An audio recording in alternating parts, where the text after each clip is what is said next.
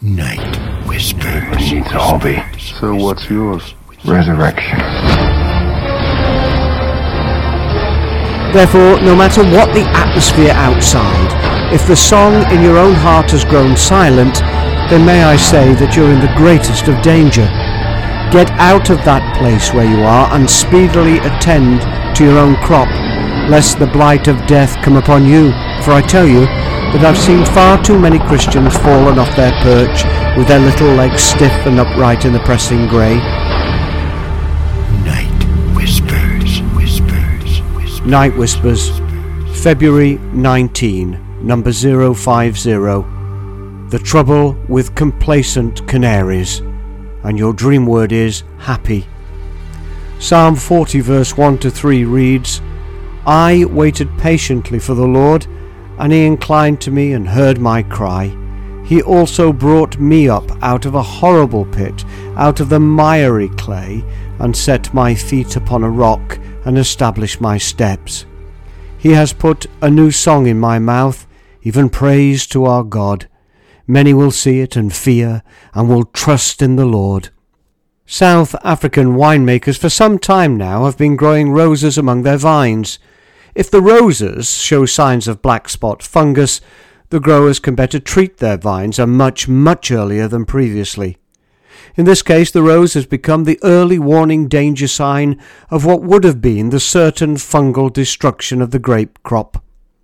It was in 1986 when the last 200 canaries were made redundant from British coal mines. For many years, these brightly coloured singing birds had been used to test the air quality in mines.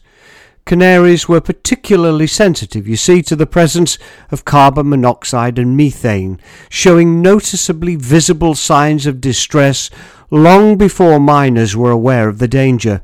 The canaries might stop singing or sway back and forth on their perch or even fall to their small cage bottom and sometimes even die. Thankfully, new digital technology eventually replaced the miner's feathered friend. Now, to those who can see and sense, there are always early warning signs of coming destruction. Much can be said about this phenomenon, both globally and locally, both materially and spiritually. But tonight, I want to speak only personally. For when a Christian stops singing, it is a sure sign that they are about to fall off their perch. For the Christian, joy is the marker of a healthy atmosphere. When joy is present, hope, faith, and love all bloom in their season. However, if you remove the joy, then despondency, hopelessness, unbelief and bitterness, like some dread black spot fungus, will blight anything trying to grow both in and around such a Christian. Therefore, no matter what the atmosphere outside, if the song in your own heart has grown silent, then may I say that you're in the greatest of danger. Get out of that place where you are and speedily attend to your own crop, lest the blight of death come upon you. For I tell you that I've seen far too many Christians fallen off their perch, with their little legs stiff and upright in the pressing grey. So listen to yourself tonight. How is your singing? Test it. For you see, the trouble with complacent canaries is that they all eventually fall off their perch. Listen. In a year and some days you will be troubled, you complacent women, for the vintage will fail, the gathering will not come. Tremble, you women who are at ease, be troubled, you complacent ones, strip yourselves, make yourselves bare, and gird sackcloth on your waists. Isaiah 32 verse 10 and 11. Pray with me, please. Lord, forgive my complacency towards the lack of my song, and forgive my love of all my nitrous oxides.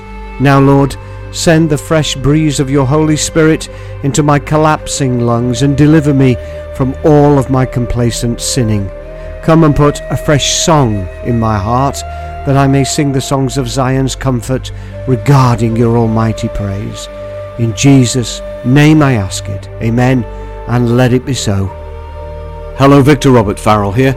Night Whispers is a ministry feature of the 66 Books Ministry, where we're teaching the world about the God of the whole Bible and His only begotten Son, our Saviour, Jesus Christ our Lord.